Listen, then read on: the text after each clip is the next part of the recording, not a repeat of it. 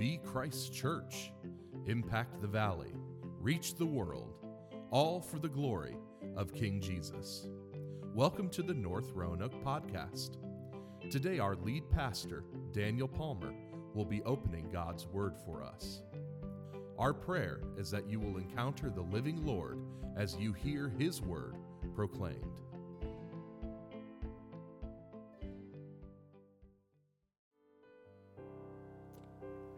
Well, amen, and good morning. If you have your copy of God's Word, please join me in Philippians chapter 1. We will make it to the end of chapter 1 today. I feel like I stalled out last week. I felt like we had a lot to say from verse 27, but verse 27, as I shared with you last week, is really a part of one sentence that spans verse 27 down through verse 30. And I got to say, I'm so thankful for our worship team and the chance to sing together. There's something special about that, and I think it's special because we're really just joining that ceaseless praise that's ongoing in heaven, right? And we gather on Sunday. We are already seated in the heavenlies, and sometimes it doesn't really feel that way because you have some struggles during the week, some adversity during the week, but when we can gather together and sing the gospel to one another, we're not just singing to God, as important as that is, right?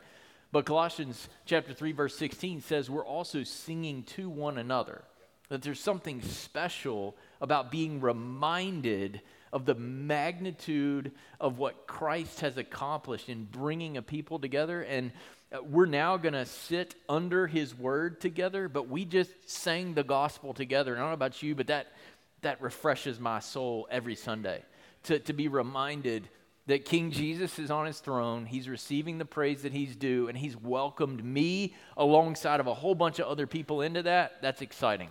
And I don't know about you, but I hope you can join me in that. Now, that had nothing to do, well, it has a little bit to do, but it doesn't directly connect to our passage this morning. I just wanted to say that. It's awesome to be together and to sing together. So if by now you are in Philippians chapter 1, verse 27, and I hope you are, we're going to read again verses 27 through 30 and really consider the second half of this one long sentence, which Paul likes to write sentences that are paragraphs in length. And so we considered the first half of the paragraph last week. We'll consider the second half of the paragraph this week. Would you hear with me the word of the Lord? Only let your manner of life be worthy of the gospel of Christ, so that whether I come and see you or am absent, I may hear of you that you are standing firm in one spirit with one mind, striving side by side for the faith of the gospel, and not frightened in anything by your opponents.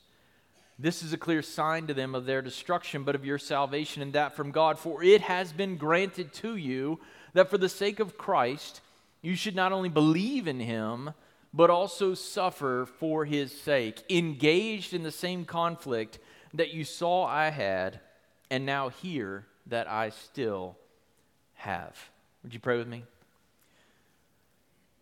God, our Father in heaven, we ask that you would find us receptive to your word today. Spirit of God, be our teacher. Guide us into your truth. We ask for the glory of Christ. In Jesus' name, amen. When we come to verse 27, Paul, as I mentioned last week, is transitioning from talking about how he expects to eventually make it out of prison and to see the believers himself in Philippi, to instructing them about their present responsibilities. In other words, whether I'm in Philippi or I'm not in Philippi, here's something that I expect to hear about you. Everything that Paul will tell them from verse 27 down through verse 18 of chapter 2 falls under this category of sanctification. Now that you are saved, now that you belong to Christ, here's some things that you need to be doing to walk worthy of the gospel, to live out the gospel life, to conduct yourselves as a citizen. That's the command in verse 27. Live as a citizen, walking worthy of the gospel. And he doesn't mean to live as a citizen of Rome or to live as a citizen of the United States. He means to live as a citizen of the kingdom of God. How? Walking worthy of the gospel of Christ. Paul reminds the church they're citizens of God's kingdom and that their citizenship has come how? Through the preaching of the good news, the gospel about Christ, King Jesus, God's anointed and appointed Son who created all things and rules over all things and who has saved his church to reflect his glory to the watching world. So Paul says to the church at Philippi, when pressure comes for following Jesus, and it will, don't forget your citizenship. It's in that moment that you need to think about, to contemplate how it is that you can walk worthy of the very gospel that God used to bring you into his kingdom. And living worthy of the gospel means being part of a local church.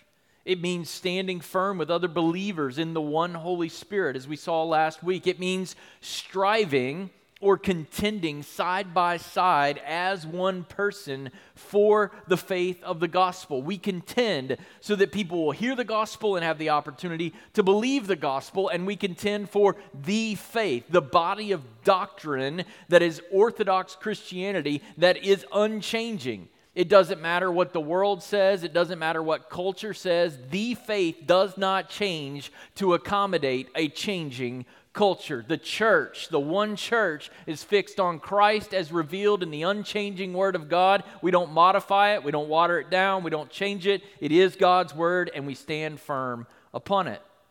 Right? That was all last week, so now you're caught up if you missed last week.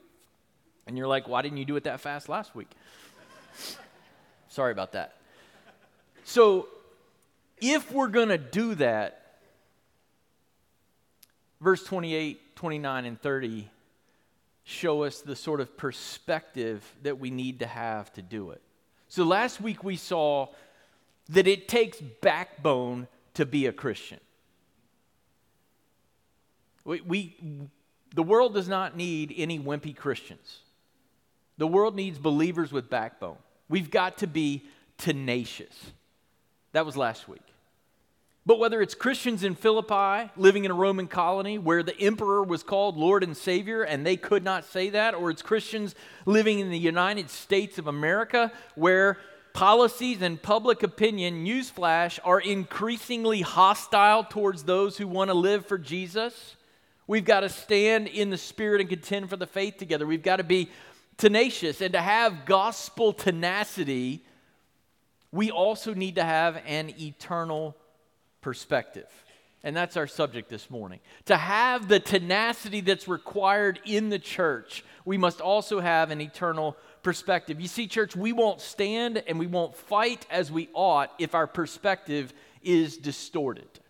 I'm sure many of you have seen the picture that's going to be on the screen right now, I think. Has everybody seen this picture? Y'all are like, nope. All right. So are you looking at a young lady or an old lady? She sees both. Does anybody, all right, who just sees the young lady? Raise your hand. Okay. Who just sees the old lady? Raise your hand.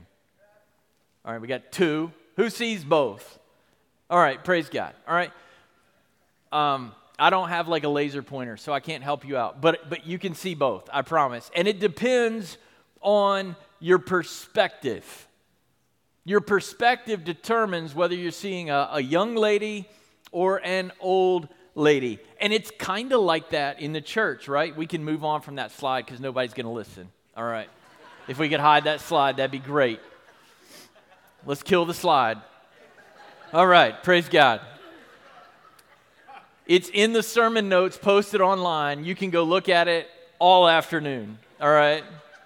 The old lady's chin is resting on her chest, and it's long and pointy, okay? That'll help you find the old lady. Perspective makes a big difference. And in the church, when we look at opposition, we can either cower in fear or try to modify our faith to be accepted because we think, you know what, if Jesus saved me, he saved me for a life that's just going to be full of, popcorn and cotton candy and laughter and giggles. Or we can recognize that we have been called to be soldiers of the cross. There's an old hymn, Onward Christian Soldiers, right? We are soldiers in a fight.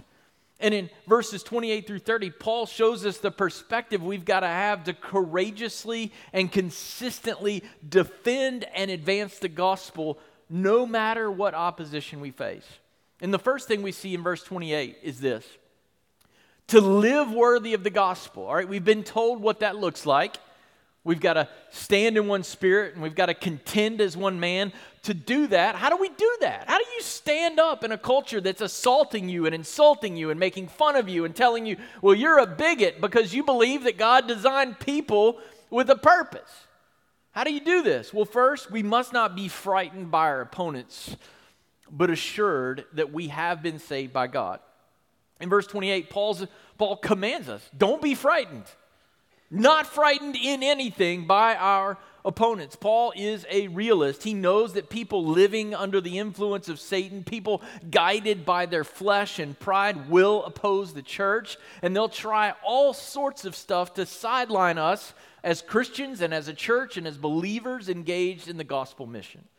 So Paul says, literally, let nothing that the opposition does lead you to fear. What is most likely to cause you to fear? Do you have it in mind? Paul says, don't let anything cause you to fear. Not insults, not lies, not character assassination, not the threat of losing your job or missing out on a promotion, not new doctrines or theologies that contradict the gospel of salvation entirely by grace through Jesus, not threats, not torture, not imprisonment, not being left out of the cool club at the office. Don't let anything that they attempt make you afraid to engage the battle. And why shouldn't we fear? I mean, it's a fearful thing to be opposed. I was 134 pounds soaking wet when I graduated high school. And I didn't enjoy anybody wanting to throw down. I mean, what am I going to do about that? All I could do was outrun you. And I did that a few times, right? It's not fun to be opposed. But in this fight, Paul has already told us why we don't need to be afraid, and it's found back up in verse 21, because to live is Christ and to die is gain. If you die in this fight, you get Jesus. Your commander-in-chief will take good care of you. The battle would be terrifying if we didn't know the outcome of the fight. I love that song that we sing, "The battle is already won." Right? We're fighting a battle that he's already won. We know the outcome of the fight. We don't go into the battle going like, well, I wonder how this is going to shake out. We don't know the particulars of how we're going to get there, but we know how it's going to shake out. Jesus is going to win, and everybody with Jesus is going to win as well. The faith is fixed and final, and our victory is assured. No one can overtake the victory that Jesus purchased with his blood and secured through his resurrection. So Jesus has conquered our greatest fear, the fear of death. So we are free to live for him. It's not about us. It is not us who have reason to fear, but rather those who oppose us should be afraid. They don't recognize they should be afraid, but what does Jesus say in Matthew 10:28? Don't fear those who kill the body but can't kill the soul. Rather, fear him who can destroy both soul and body and in hell. Now, I want to address the elephant in the room this morning at this moment.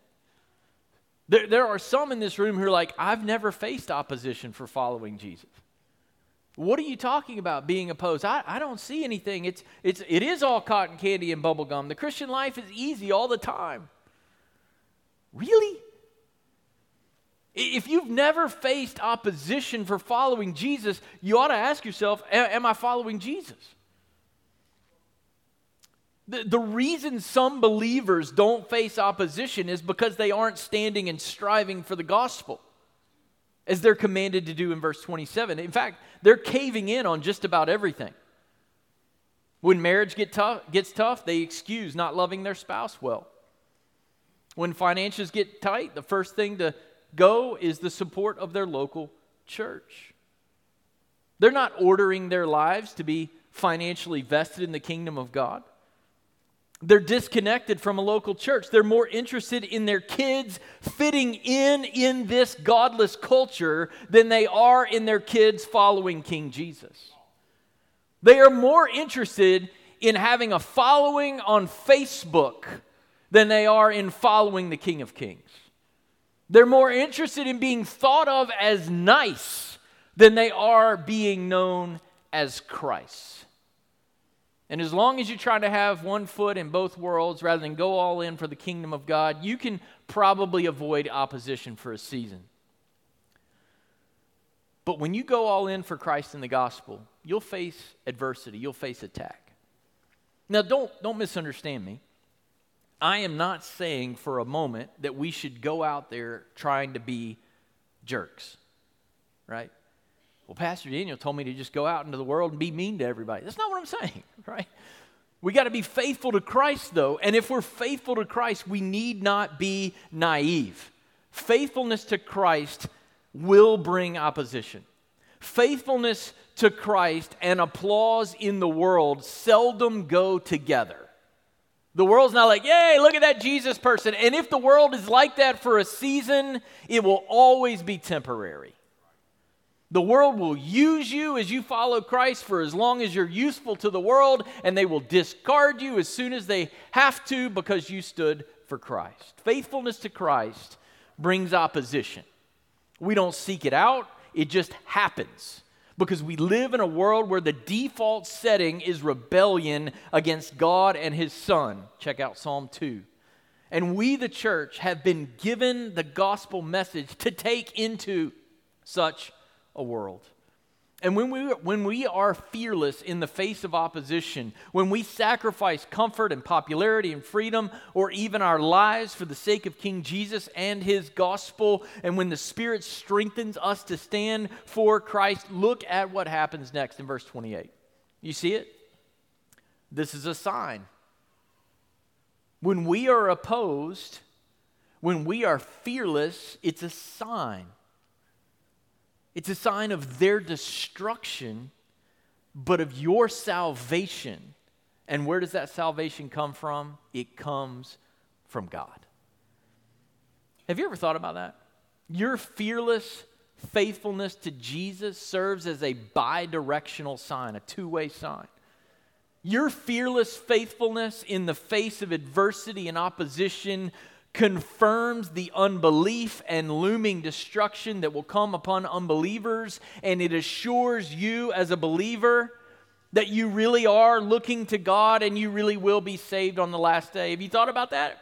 If you're in a fight, it's because God is real. You're really standing for something. You're standing for a God who has saved you. Being opposed in this world confirms that you're in a real battle and that God has really saved you. So, some people struggle with assurance of their salvation. They're like, when I was a child, I prayed and I received Christ and I confessed my sins and I was walking with Christ for a season and now it's kind of hard.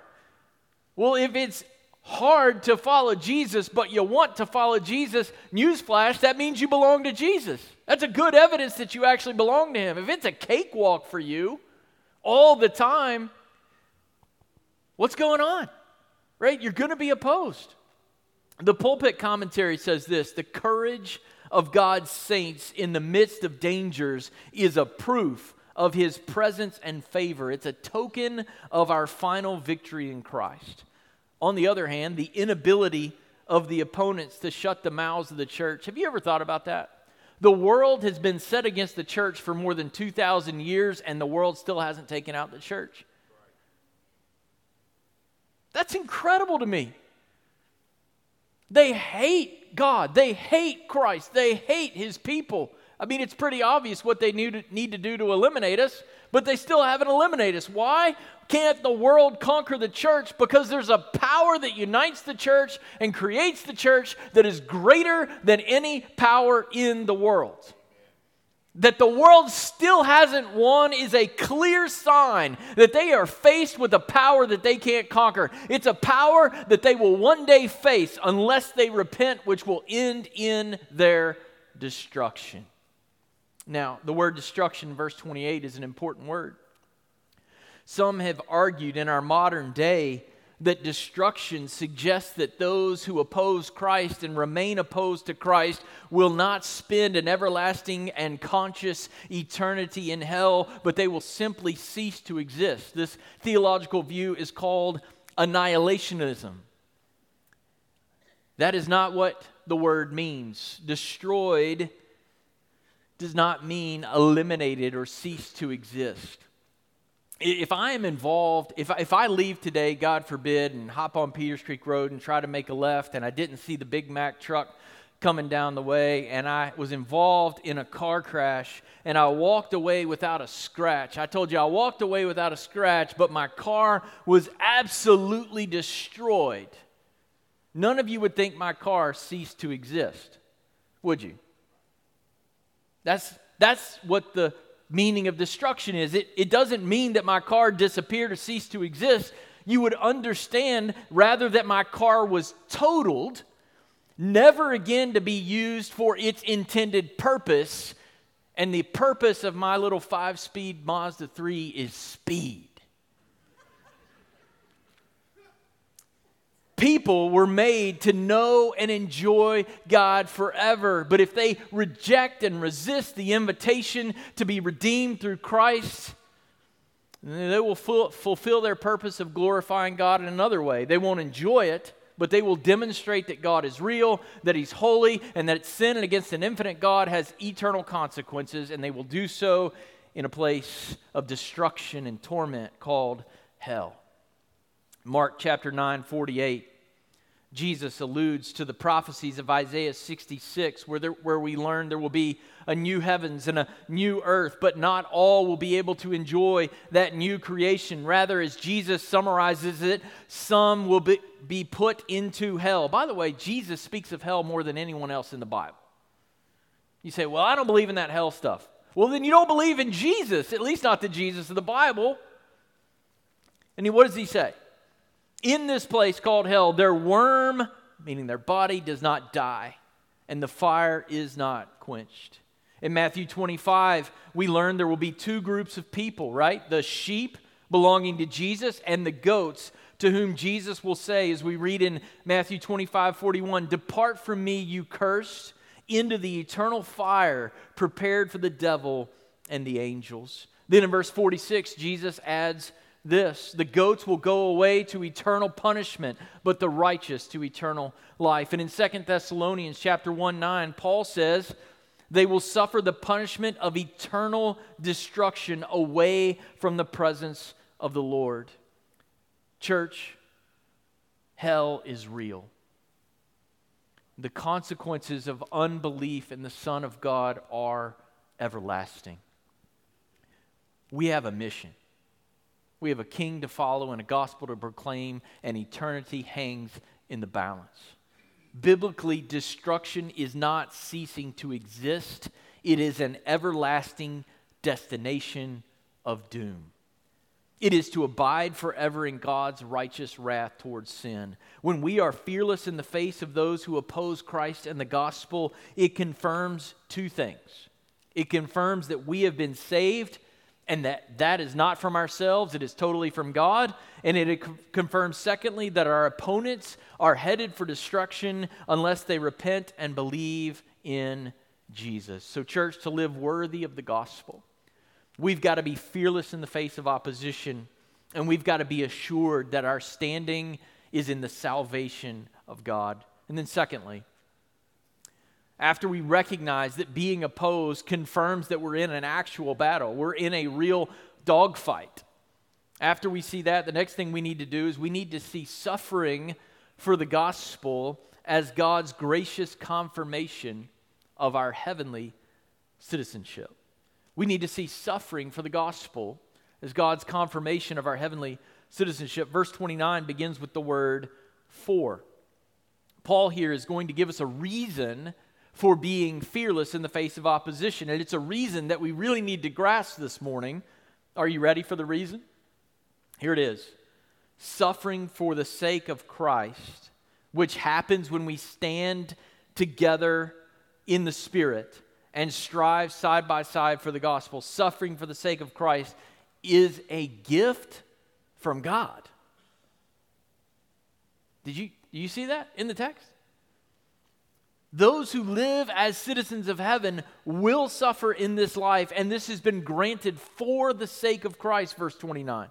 Just 2 verses earlier, Paul says we are to live worthy of the gospel, and now he speaks of suffering for the sake of Christ. Don't miss the connection. To live worthy of the gospel is to live for the sake of Christ. To suffer for the sake of the gospel is to suffer for the sake of Christ. To live for Jesus, then, we must live for the gospel. And when we live for the gospel, suffering for the sake of Christ will come. And it isn't just overcoming suffering in a foreign land on mission somewhere that is for the sake of Christ. It's all kinds of suffering. Because for the believer, all kinds of suffering are a threat to derail you from faithfulness to Christ. Silva says this, for the person whose life is committed in its totality to the service of Jesus, every affliction and every frustration becomes an obstacle to the goal of serving Christ. So every challenge, this morning you say, well, I'm not going on the mission trip. Well, I'm not a Gideon that's going to put Bibles in hotel rooms this coming week. I am not serving in North Africa, Middle East, or in Southeast Asia, or in a place where you risk your life to proclaim the gospel, so I don't have any opportunity to be opposed. Let me tell you, church, yes, you do. Caring for an ailing parent or spouse is hard gospel work. When you give up because it's hard, and you fail to honor mom and dad, or you fail to go the distance with your spouse because it's tough, the world sees that. But I remember when Stacy and I were in Raleigh, we've been married 23 years now. I can do the math. We were married in 2000, so you just add a year, and it's 2023. So it's been 23 years. But we were next door neighbors. We were in like a row house, townhouse, and our neighbor to the left, she just had a Rolodex of boyfriends rolling through her house all the time. And one time she said to me, I just don't know how you and Stacy just do it, how you stay faithful. I said, well, let me tell you about Jesus. Your faithfulness in hard times and hard seasons is a witness to Christ. Your willingness to go the distance in caring for a parent or a spouse or a grandparent or loving your neighbor who is an absolute knuckleheaded nuisance, that's adversity that you have an opportunity to respond as Christ would respond or not. Every little thing in your life is a gracious opportunity to glorify the living Lord Jesus. Now, to be sure that we believe in Jesus, verse 29, and are saved is a gift of God's grace, but so too, verse 29 tells us, is our suffering. To suffer as soldiers of Jesus is a gift from God. It has been granted by God. The word granted is the verbal form of the word grace. God has graced you with suffering for the sake of Christ. Why? So that we might prove Jesus is worth it. So that we might prove to a world that also suffers that Jesus is more to us than a comfortable life or even than life itself. You say, I've never heard this gospel before. What in the world is this suffering stuff? I just heard repent, turn to Jesus, and live your best life now. It's going to be great. And there's a sense in which that's true. It will be great. It'll be great because you'll have the assurance you'll be with Christ. He'll never leave you nor forsake you. But the reason you need Him to never leave you nor forsake you in this life is you're going to have some tough times to walk through. This message is so different from what we hear from Joel Osteen or Joyce Meyer or Kenneth Copeland and many others who say that if people have faith in God, God will give them security and prosperity in this present life. If you hear someone say, if you trust in God, He's going to give you security and prosperity in this life, cut off the radio, the TV, the podcast, stop it, turn it off, shut it down, never listen to Him again. It's not what Paul says. It's not what the Bible says. If you're following a crucified Savior, don't be surprised to get crucified in this world. Our hope is not prosperity in this lifetime. Our hope is the resurrection from the dead. He will raise us up. We will dwell with Him forever. And from this day to that day, Jesus is enough. Paul says people who have faith in Jesus can be fearless in the face of opposition because they know living for Jesus will bring suffering for Jesus. We're not surprised when we suffer. God already told us it was going to happen.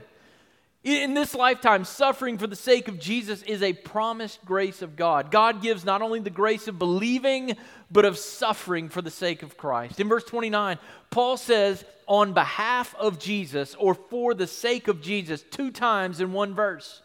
We've been given grace from God to believe in Jesus, and one evidence that we believe in Jesus is that we've been given the grace of suffering for Him.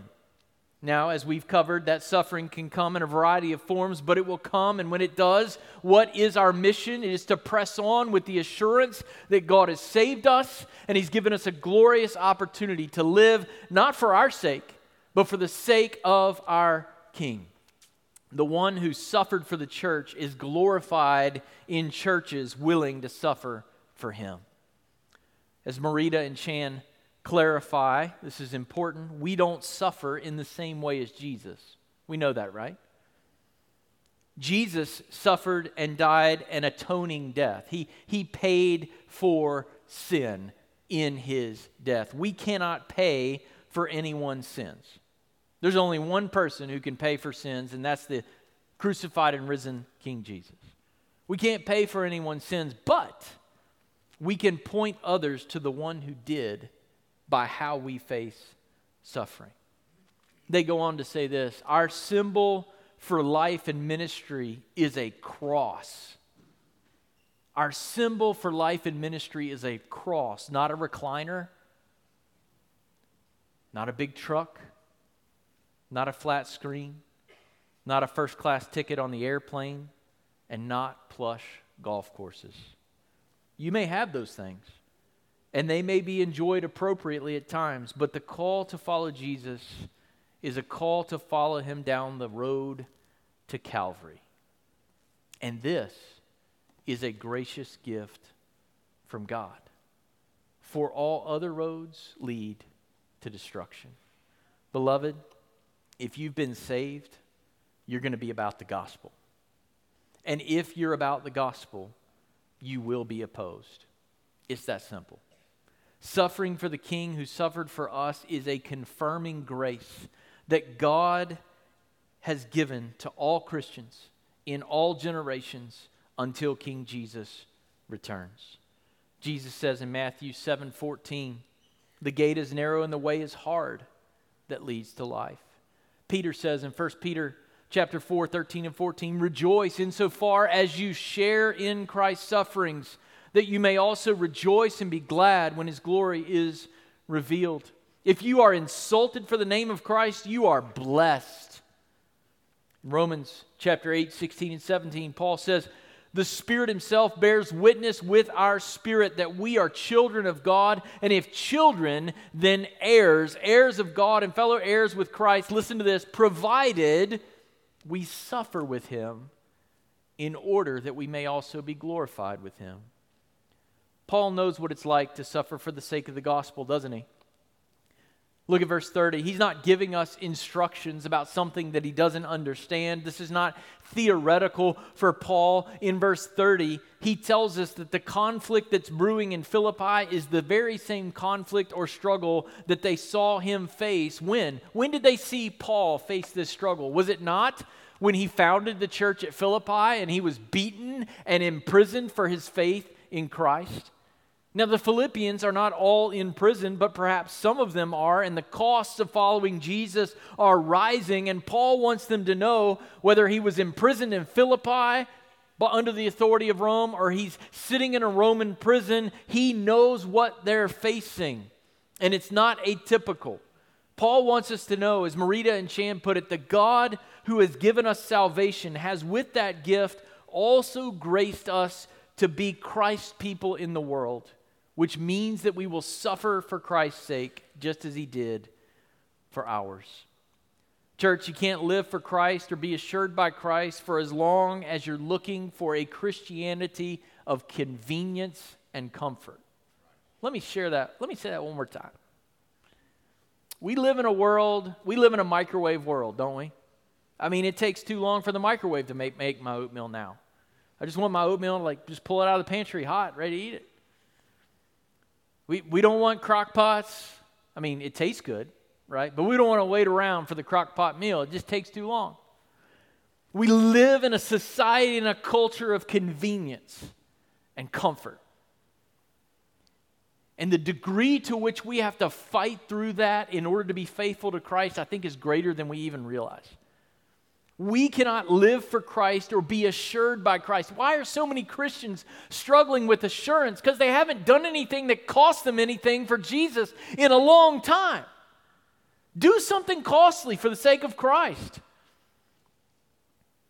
Get out of your comfort zone and share the gospel. And then watch the Spirit of God assure you as you pursue the mission of God, because you're doing something for the sake of the King, not for the sake of comfort or convenience. Beloved, to be a citizen of the kingdom of God is to be graced with believing and suffering for Jesus. It is so critically important that we get this. We know we are engaged in the work of Jesus not when things come easily, not even when hundreds or thousands show up for an event or when people give us likes and mentions and follows and shout outs. We are assured in our standing with Christ and in our labor for his sake, not when we have success in the world as the world defines it, but rather when living for Jesus is mixed with suffering, a suffering we gladly endure for the sake of our King. Loving our enemies, if necessary, to death, just as Jesus did for us. So this morning, how do I want to apply this text? I want to call you to a fresh perspective on the Christian life. Whatever struggling you're facing, whatever adversity you're facing, whether it's a medical challenge, a marital challenge, a work challenge, I want to ask you this. What is it going to look like to walk worthy of the gospel for the sake of your King in your situation? What is it going to look like to get yourself out of the way, to die daily, and to take up your cross and prize King Jesus? I don't know what that situation is, but the Spirit of God who's in this room sure does. And he is urging you on the authority of God's word to die to self and come alive to King Jesus, no matter what it costs. Would you pray with me? God, our Father in heaven, we thank you for the grace of believing in Jesus and for the grace of suffering for him. And God, we ask, knowing that you love us more than we could imagine, we ask that you would fill us with your Spirit and you would enable us and empower us to suffer well for the glory of Christ. And God, in the midst of the suffering, that you would fill us with a joy of life everlasting in Christ. God, that it's not suffering and being miserable. It is suffering and knowing that we are on mission for a King who's conquered our greatest fear and our greatest enemy, and we thank you for it. God, however you would choose to move in this place, have your will and your way. We ask it in Jesus' name. Amen. Thank you for listening to the North Roanoke Podcast. You can connect with us at northroanoke.org or download our app in your device's app store. Just search for North Roanoke. We hope to meet you soon.